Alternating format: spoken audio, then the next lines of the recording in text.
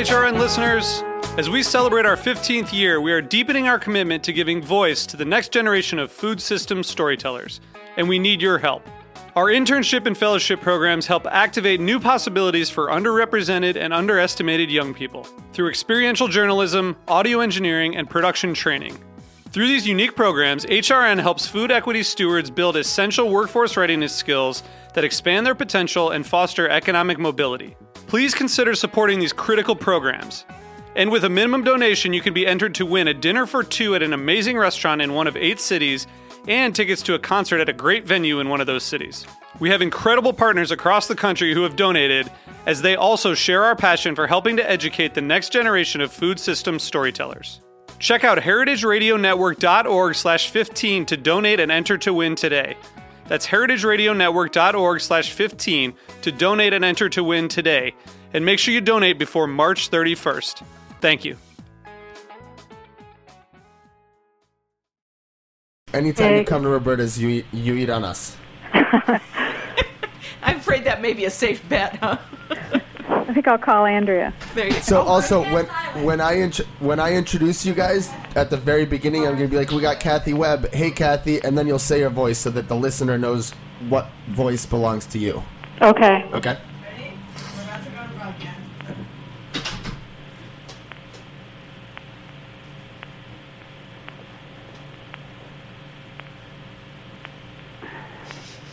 Hello. Welcome to a very special Heritage Radio Network Farm Report. Today we're talking about goats. We have Marge Kilkelly of Dragonfly Farms in Dresden, Maine in studio. Hi, Marge. Thank you, Lorenzo. Hi. And on the phone from Maine, we've got Kathy Webb of Webb Family Farms in Pittston. Hey, Kathy. Hi, how are you? I'm well, thanks. And of course, Wendy Pieh of Springtide Farm in Bremen on the phone as well. Say hi to our listeners, Wendy. Hello, listeners. So today's farm report, folks, is a special edition on consortium farming. We're going to talk about 3 farms that are pooling their resources to use every aspect of the dairy and meat programs that they have to their advantage. Kathy on Webb Family Farm raises goats. Wendy at Springtide Farm raises cashmere goats for fiber, and Marge is raising goats for meat. So they've come together to form a consortium so that no aspect of the goats is wasted. So why don't you explain to us, Marge, how a farm consortium works? Well, what we did in Thyme for Goat was to bring together some farmers that were interested in finding ways to market their goat locally. And so we actually started with 6 farms. We're now down to 3. Dragonfly Cove Farm, which is our farm, New Aim Farm in Waldoboro, and Springtide Farm in Bremen. And what we do is we try our best to find great markets for our wonderful goat meat that's raised on local family farms. And that's where Kathy Webb at Webb Family Farm comes in, because Kathy's farm it's a very diverse farm, and she can talk about that in a few minutes, but they raise dairy goats. And we buy goats. Thyme for Goat purchases goats from Kathy's farm as well as several others to supply our customers.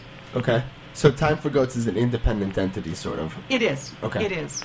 And what we're part of the reason that we got started doing it is that Wendy and Peter on their farm, and Al and Nancy on their farm, and my husband Joe and I all are raising meat animals but didn't want to sell them to auction, want to make sure that our animals are handled well all the way through their life.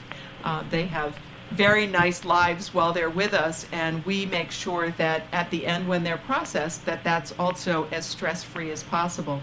And the only way to really guarantee that is for us to have responsibility for that. And Wendy, you might want to talk about that a little bit, because that's certainly been something you've been working on in the legislature as well. Yeah, we have in Maine brought a woman named Temple Grandin in, who's worked with humane slaughtering around the country with a lot of the bigger slaughterhouses, and she's working with the state of Maine to set up an audit program so that when an animal goes in to be slaughtered at one of our Maine slaughterhouses, that it is humane as possibly can be. Like a third-party audit? It's exactly like it is a third-party audit that she's now designing for the small outfits as well as she already does it for the big guys. Okay, so Kathy, what does this third-party auditing involve? Well, probably that's a better question for Wendy in terms of the work that she's been doing in the legislature on that. And we can talk to Kathy about why it's important to her to have a market for her goats. Okay.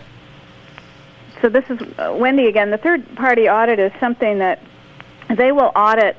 They'll come into the slaughterhouse, the auditor, and they'll look at the system, how comfortable the animal is moving through it. They'll audit things like how long the animal waits once they're in the area to be killed, if they show any stress, like if they squeal or call out or anything, and how quick and efficient the kill is. All of that sort of thing gets audited from the perspective of the humane treatment. A lot of the attention in slaughterhouses has been, and of course has to be, on food safety and making sure everything stays clean, and that's where the USDA focuses a lot of their energy on their inspection. And in Maine, we also have a Maine Meat Inspection Program. So as we're evolving that, people that volunteer to participate will be able to call their meat handled with care. So we're excited about it. And how is this third-party auditing subsidized? Who pays for these things? Well, in the end, it'll probably be paid for. Slaughterhouse, like the place that Thyme for Goat uses in Maine, is actually, they paid to have the natural foods people come in and audit it themselves for their criteria for having a humane slaughter. So the slaughterhouse there paid for it. I would guess that it's kind of initially not subsidized because it hasn't cost very much yet, but there probably will be some cost borne by the industry.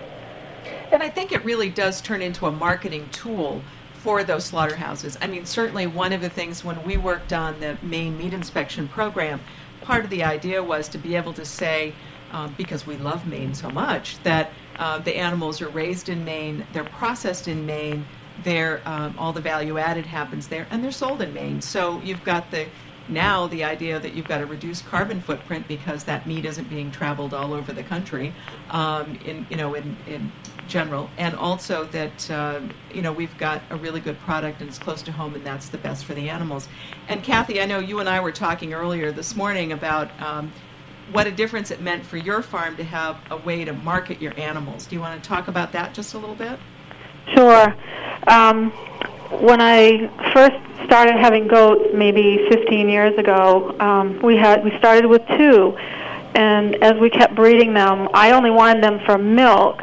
I wasn't really interested in raising meat, but as the years have gone by, I've been upwards to 70 goats, and part of the reason was because there was no place that I felt they were handled well or treated well, and I couldn't send my animals, into a condition or, where they weren't going to be treated well, because we raise them well. They're certified organic. Our farm is organic, and it just got to be too many, for us to handle on a daily basis. So when I found Marge and the way they treated their animals, it made a huge difference for me, because I knew that I was raising them well, and then they were going to be picked up at my farm and transported directly to the processing place and not held somewhere, in unclean or unhealthy conditions. So it made a huge difference for me. And now we're down to a manageable herd, and I feel very comfortable and very happy with what's been available. So now I understand that also that the way in which an animal is slaughtered and the stress level of the animal just before slaughter affects the quality and the taste of the meat after slaughter. Can you speak to this point a little bit, Kathy? I feel like that's definitely true. Is this because of adrenal releases? I mean, what's the biological process going on here? Yeah, I do feel like it's that. If they're calm and not afraid, like fear plays a huge part in the quality of the meat, I think, and just the whole handling process. If they stay calm, which I've seen every time animals have been picked up here, I just feel like it's a better way to serve the animal and people. And Wendy, I know when we had Temple Grandin in Maine, she talked a lot about the cortisol and just the different hormonal releases that did stress animals, and that there actually was an economic value and benefit to going through the extra work of having a humane slaughter facility. Do you want to expand on that just a little bit?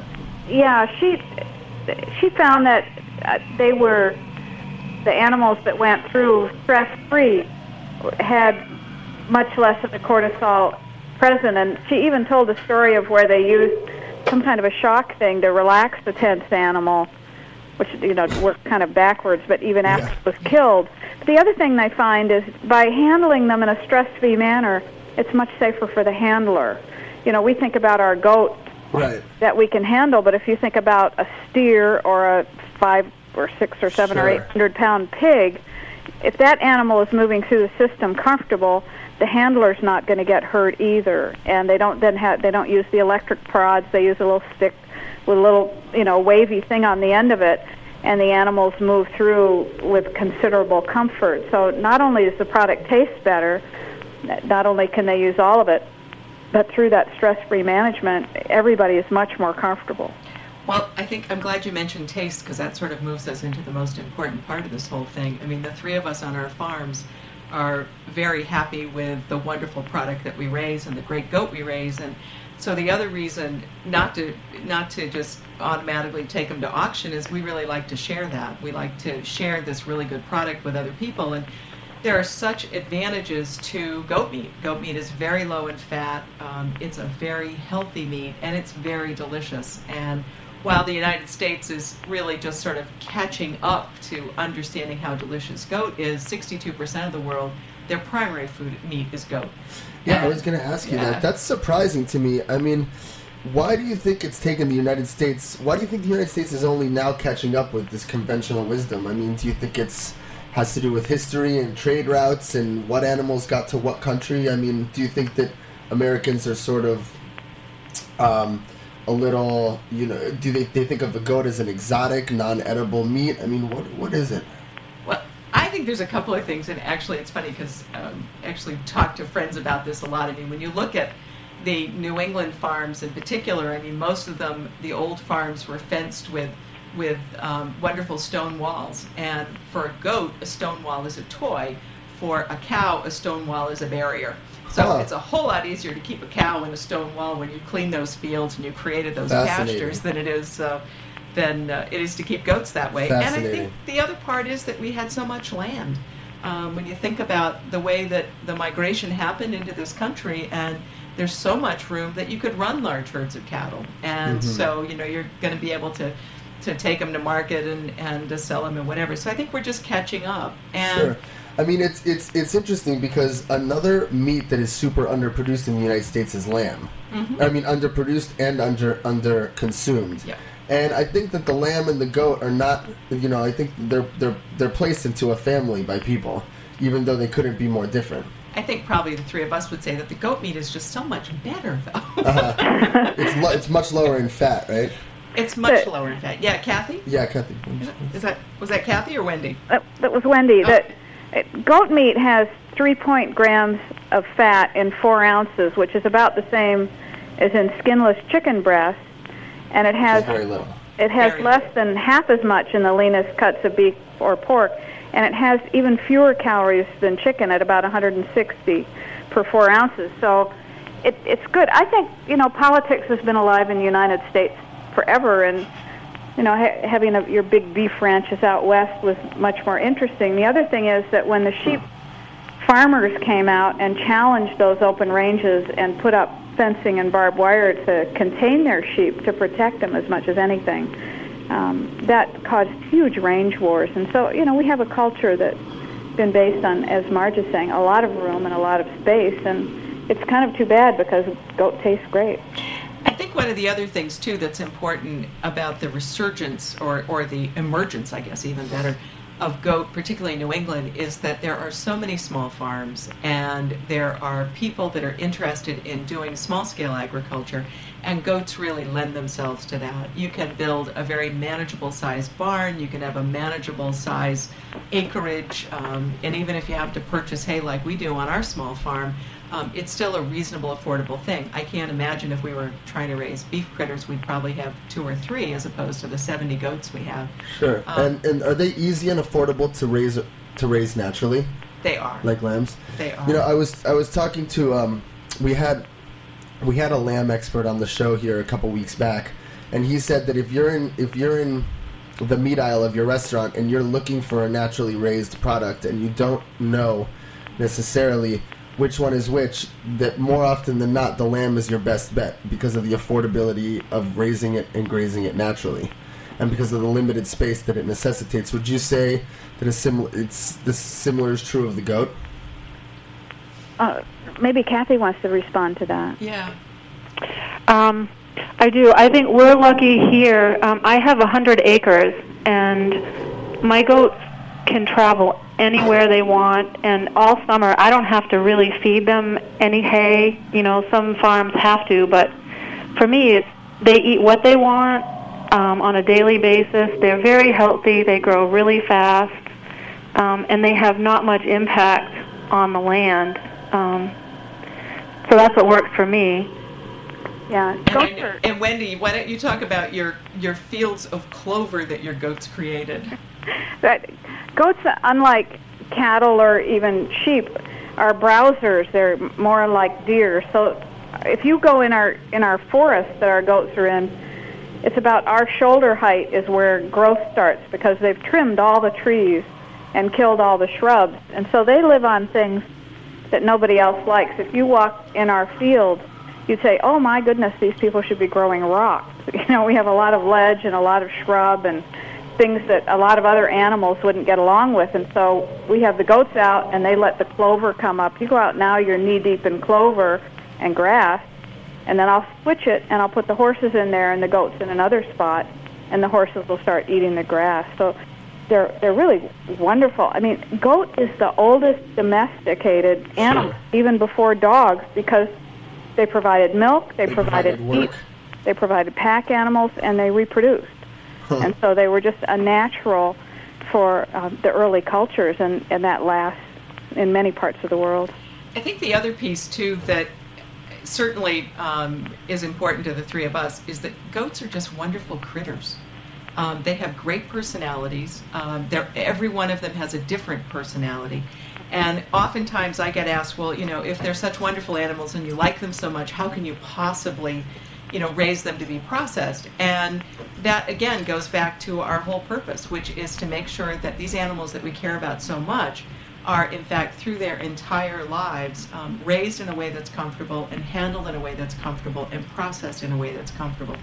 And it's just really, that's a really important part to us. And the products that we create from these animals come from, as you started saying, Lorenzo, from all the different aspects of the goat. So, for example, when we go to Kathy's and pick up a load of just, you know, these wonderful 90-pound kids that have been running through the woods all summer long, those are the ones that go into great kebab and loin-in roasts and boneless shoulder roasts and leg roasts, and they are exquisite. And the same thing with Wendy. Wendy's kids will go to market, say, in December usually, so you get the best fleece from them. And again, it's the same thing, just these wonderful fat kids. Then from the dairy farm, we also get the dairy does that can't be bred anymore, don't give enough milk, they're ready to retire. And again, rather than sending those animals that have provided for a family or for a cheese company for a long time, then those are the animals that we use to make garlic sausage and breakfast sausage, ground meat, and which we're about to try. Which we're about to try on a Roberta's pizza. That's right. And then the older male goats are the ones that go into our pepperoni, salami, and summer sausage. So we've really tried to find a way to use all kinds of different goats in our products to provide opportunities for the farms that support us. Sure. And another one. I'm sorry. Go ahead. I was just going to say the other one, Appleton Creamery in Maine is a large-scale goat cheese producer, and we've purchased a lot of goats from Caitlin Hunter. And when I talked to Caitlin about coming on the show, she'd love to do it another time, but she said she's up to her eyeballs in curd today. Today's processing day. She should come on Cutting the Curd and Saxelby's Cheese Special there you on go. The radio. I have to just mention that we also, on our farm, produce cashmere, so we're a fiber outfit. I know you don't eat it, but it's a very natural, soft, wonderful fabric to wear. So a lot of people don't even know cashmere comes from goats. But you should check out Wendy's website at springtidefarm.com, because she has wonderful patterns and for sweaters and hats and all the instructions, and you can purchase the yarn from her and the fleeces and everything. It's just gorgeous stuff. So basically what you guys are doing via the consortium is waiting until the moment in an animal's life where it's suitable for one type of product. So you use it for dairy when it's suitable for dairy, and then you age the animal. It lives, and then it goes into the processing for meat, or it gets sheared for cashmere. Is that basically how the system works? Mm-hmm. Yeah. And I think that, again, I mean, the neat part about the three of us being on together is that we represent three different aspects of the goat industry, and at the same time, it's all about meat goats, because every goat at some point in their life is a meat goat. Sure.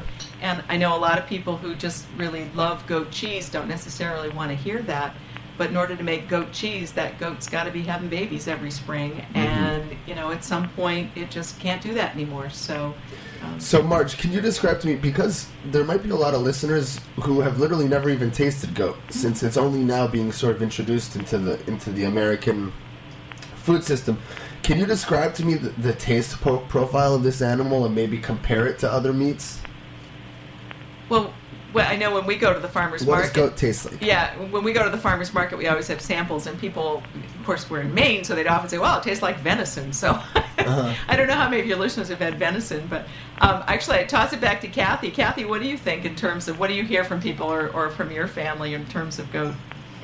I think it's a very distinct taste of its own. Probably the texture is like venison, and that's why people, have that opinion.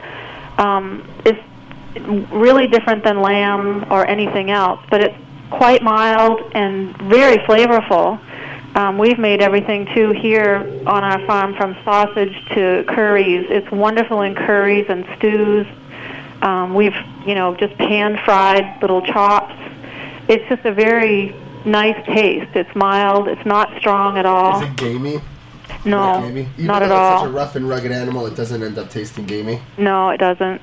I think some people that don't raise the animals with care and right, I think that's where that gamey comes from. It's kind of like mutton.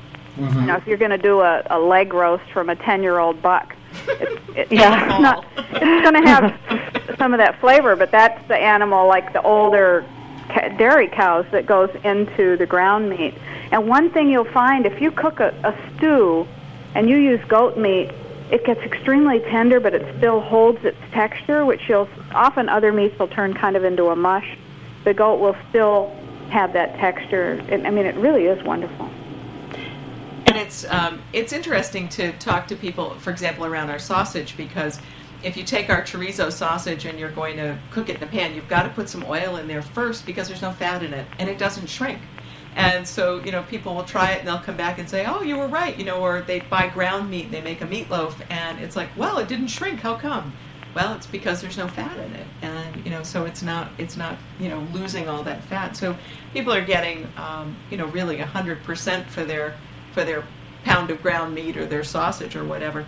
And part of the reason we started doing sausage is it's a great introduction for people into something that they're not familiar with.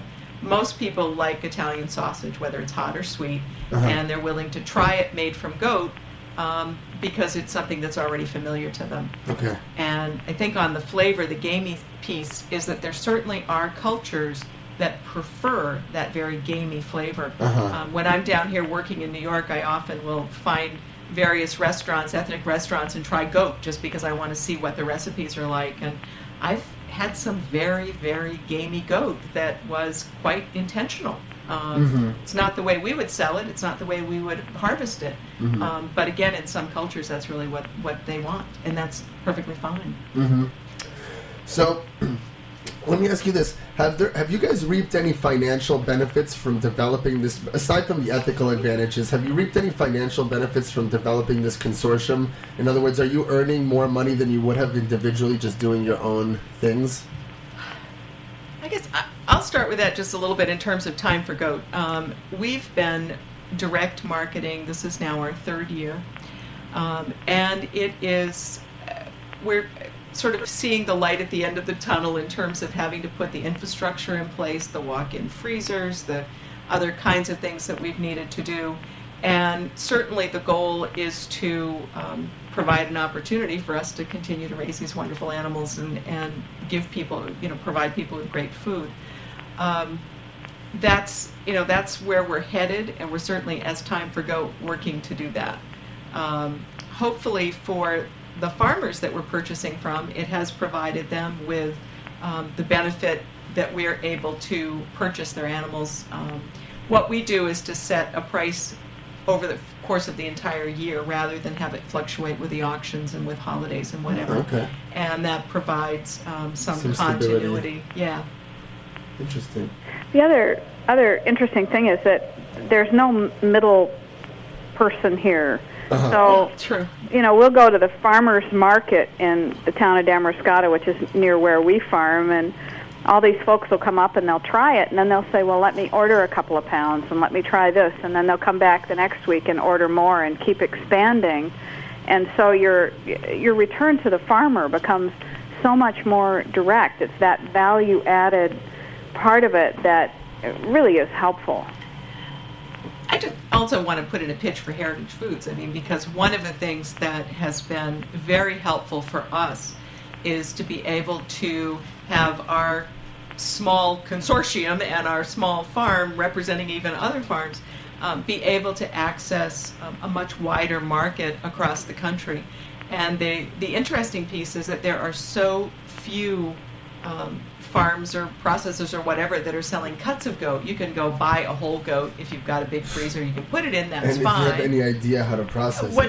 Or even how if to you cut it. Or even if you get it processed, if you've got a place to store it. Okay. But to be able to purchase just, I like loin chops, that's what I want, or I like ossobuco, or I like stew meat, and that's what I want, and to be able to do that. And I know for my husband, who does most of the shipping, nothing makes him happier than to send a box of goat meat to Texas, which has more goats than probably the entire Northeast put together. But you can't necessarily buy just a pound of stew meat there. So we're trying to fill in a gap. Interesting. So tell me, what kind of measures do you think we need to take to popularize goat meat more? What's the next step? How are we gonna get this animals coming out party? Marge is the expert there. Well,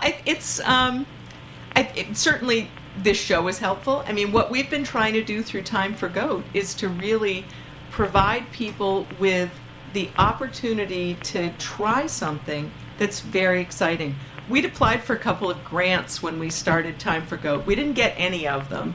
And one we actually turned down because they wanted to give us lots of money to do a study to see if people wanted to eat goat. And it seemed to me that of all the products that you might eat, meat is one of those things that you really have a determination. I like this, I don't like this. So if I were to walk up to someone on the street with my clipboard and say, hi, I'm doing a survey for Thyme for Goat, would you like goat meat? Would you purchase it? They'd go like, totally no context. Exactly. So our way of doing the study was to start at a very small farmer's market, give samples to people. Every farmer's market we have samples. Whenever we have a commercial kitchen on our farm, and we do have gatherings there, we always serve goat. I do some catering. We always serve goat, whether it's chili or roast or whatever. And Wendy, they do a goat school on their farm twice a year and always have wonderful goat. We were there just last week. And people were trying it that had never tried it before. So I think we're just out there really trying to give people the opportunity to try something new and different. And I know, Kathy on their farm, I'm sure it's the same, isn't it? It is. And when I was at a farmer's market a few years ago, I had a whole bulletin board of how I raise my goats and why, and the whole politics of our farm and feeding people good quality food. And I didn't have samples, but people just read the story of why I did what I did, and they were happy with it, and more people than not tried it. Yeah. So, we're just out there in our own quiet little way, just doing our thing and trying to give people a chance. And what's fascinating is how many people, once they try it, determine that they really want, really want it more. And that's what is very good for us, because that helps the cheese makers, it helps the dairy folks, it helps the fiber folks, it helps the meat goat folks, and it supports small family farms, and that's really important to us. And that's what we're all about here at Heritage Radio Network, supporting small family farms. Absolutely. And you do a great job. I think that the more people realize they can raise goat and that they can do it at least for profit, maybe not, they're not going to be millionaires off it, but they can be sustainable. It's such an exciting way to go. And we find people come on the farm here for our classes, and then they go home with a starter herd of some sort, and they just love it. They just go with it, and because of the fact that it's holistic in the sense, like you started off the whole session with, about the whole animal is used. I mean, we sell our pelts, we sell our meat, we sell our fiber, we sell our goats, and it becomes a circle of life. It becomes a whole system that is healthy from beginning to end, and that is all-inclusive and completely sustainable. You know, so many people that are vegetarian wear leather belts and eat ice cream without realizing that the part of eating meat is a part of that circle. And you might drive a vegan car, but it's made with, you know, oil products, plastics, and things like that. So, you know, we get pretty into this. What's that? We get pretty into this. We do. Yeah. And even all the manure that gets generated ends up on a farm someplace, so it's feeding lots of good vegetables. So it really is just a complete circle, and I think once you add the milk and the cheese into it, it becomes even more complete. Oh, yeah. So let me ask you this, though. Do you think the goat is under-consumed because it's under-raised? I mean, do you think some of the big farms in the United States, if they started to produce more goat for meat, more meat goats, that people would be eating more goat? Or is it an issue that that there aren't as many consumers demanding it? I go would ahead. say that it's a combination of that, but I think that something like 70% of the goat meat eaten in the United States is imported. So there's lots and lots of room for the small farmer that's looking for a niche that they can actually develop something and have a sustainable product that they can use in so many different ways. It's just hanging out there to be taken advantage of. Uh-huh. And in small scale or in large scale, I think that's the other piece, and it just depends on what people have for capacity on their farm. Where are they imported from? From South America? Australia and New Zealand. Australia, New Zealand. Same as the lamb. Yeah. Right. The other thing, again, just talking about the fact that we represent all different aspects of the goat industry, one of the things that I've been involved with, interestingly enough, through the American Sheep Industry Association, is a new group called the American Goat Federation. And what we're attempting to do is to bring together all of these different breed associations, all of the different product associations, whether it's the folks who make goat cheese or sell goat milk or do cashmere or any of the other mohair, thank you.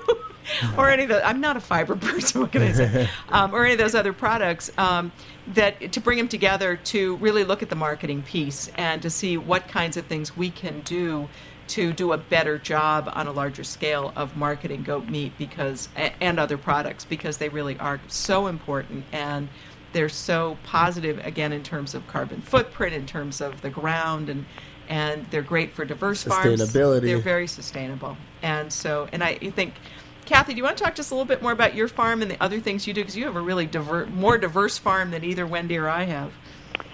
Well, our farm, we're into the fifth generation of people that are working on this farm. My 2-year-old is the youngest one, and his job is picking up eggs and feeding the compost worms, which he's thrilled with.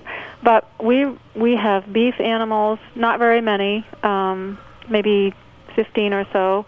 We have firewood, we grow grain, we grow spelt, wheat, and oats. And last year we got a grant from Farms for the Future to finish setting up our mill so we can process our own grain here, but we can also process grain for other farmers who have small, lots that they, don't want to travel for. We sell firewood, we grow vegetables. We have, my daughter and my husband are now trying to build a herd of Jersey cows when he retires. Wow. And she wants to start taking over milking. So from the dairy, from the Jerseys, we have milk that we sell on the farm, and several cheeses, mozzarella and soft cheese, And then my goat cheeses, we sell beef either by the half, by the quarter, or by the piece now when people come here. So, we do a lot of things. We can make pancake mixes, cornmeal, cornbread mixes, flour, rolled oats, rolled spelt. Wow. So it is pretty diverse. This is a one-stop delicious food source. We're trying to, that's always been my goal, is to feed people really quality food. I've had health issues over the years, and I found that when I raised my own animals, I didn't have the same issues that I had when I would buy it at a supermarket or go to a restaurant. So my system is really sensitive, but I feel like the canary in the coal mine, like if it's bothering me, it must be bothering people on some level. So my commitment... So you're producing almost every kind of food type? We are. So you could, in theory, if you could never leave your farm and you could be as healthy as anyone. I don't know. Well, and I think, one of the things that's interesting in terms of growing our own food, like one of the things, we raise turkeys. And so last year, Kathy purchased one of our turkeys, and one of the things we talked about was, well, let's trade. So we don't raise a lot of vegetables on our farm because I'm in New York working half the time. So we talked about trading some vegetables for the turkey. And there's a lot of bartering that's going on. There are a lot of shared things going on. And I think the thing that's exciting about the grain mill is that, to some degree, what they're doing at Webb Family Farm is similar to what we're doing at Thyme for Goat, and that's providing the infrastructure, which is a very different infrastructure in these two cases, but the infrastructure to support other farms as well. Huh. Yeah, that's right. Yeah. And her turkey was wonderful. It didn't bother me at all. It's the first turkey I've had in years that I didn't react to. Well, thank you. The new turkeys are showing up this week, so we'll be in touch. Okay. Well, Kathy and Wendy, I want you guys each to give our listener more information about where they can find your products online, how they can learn more about your farm. So, Kathy, why don't you go ahead and give our listeners more info about it. Okay, we're listed on the MOFGA website, the Maine Organic Farmers and Gardeners website. They just list all the farms that are, certified by them and what products are available. And everything is on there, our phone number, our address. That's probably the best way to find us. Yep. What about you, Wendy? We're Springtide. That's one word, springtidefarm.com. And we focus on cashmere goats, so we do breeding stock and fiber and patterns and yarn, all those kinds of things, as well as our goat meat goes in through Marge and Thyme for Goat. So that's how to reach us. And what about you, Marge? We're dragonflycovefarm.com. And we have a commercial kitchen. We also do pancake mix and baked goods. It's a shared use kitchen. We have a wonderful woman, Maura Stevens, who's a chef, and she uses our kitchen to make great products. We raise garlic, goats, turkeys, chickens, eggs, pork, and dragonflycovefarm.com. And it's great working with these other wonderful women. And I would just say to anybody, come to Maine, travel through Maine, eat your way across the entire state. You'll find great food. Yeah, and they even have some lobster somewhere around here. Yes, absolutely. That's right. We forgot about lobster. Well, listen, ladies, Marge, Kathy, Wendy, I want to extend a sincere thank you from Heritage Radio Network and Heritage Foods USA for you guys joining this panel. And I know that Patrick over at Heritage Foods only approves of the highest quality producers, and I know that he's spoken nothing but kind words about you three.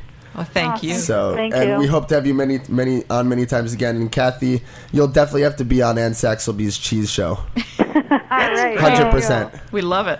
Yeah, all right, thank you. and the Heritage Radio Network wants to thank Hearst Ranch, our patron and sponsor. Have a good night. Thank you. Thanks, guys. Bye.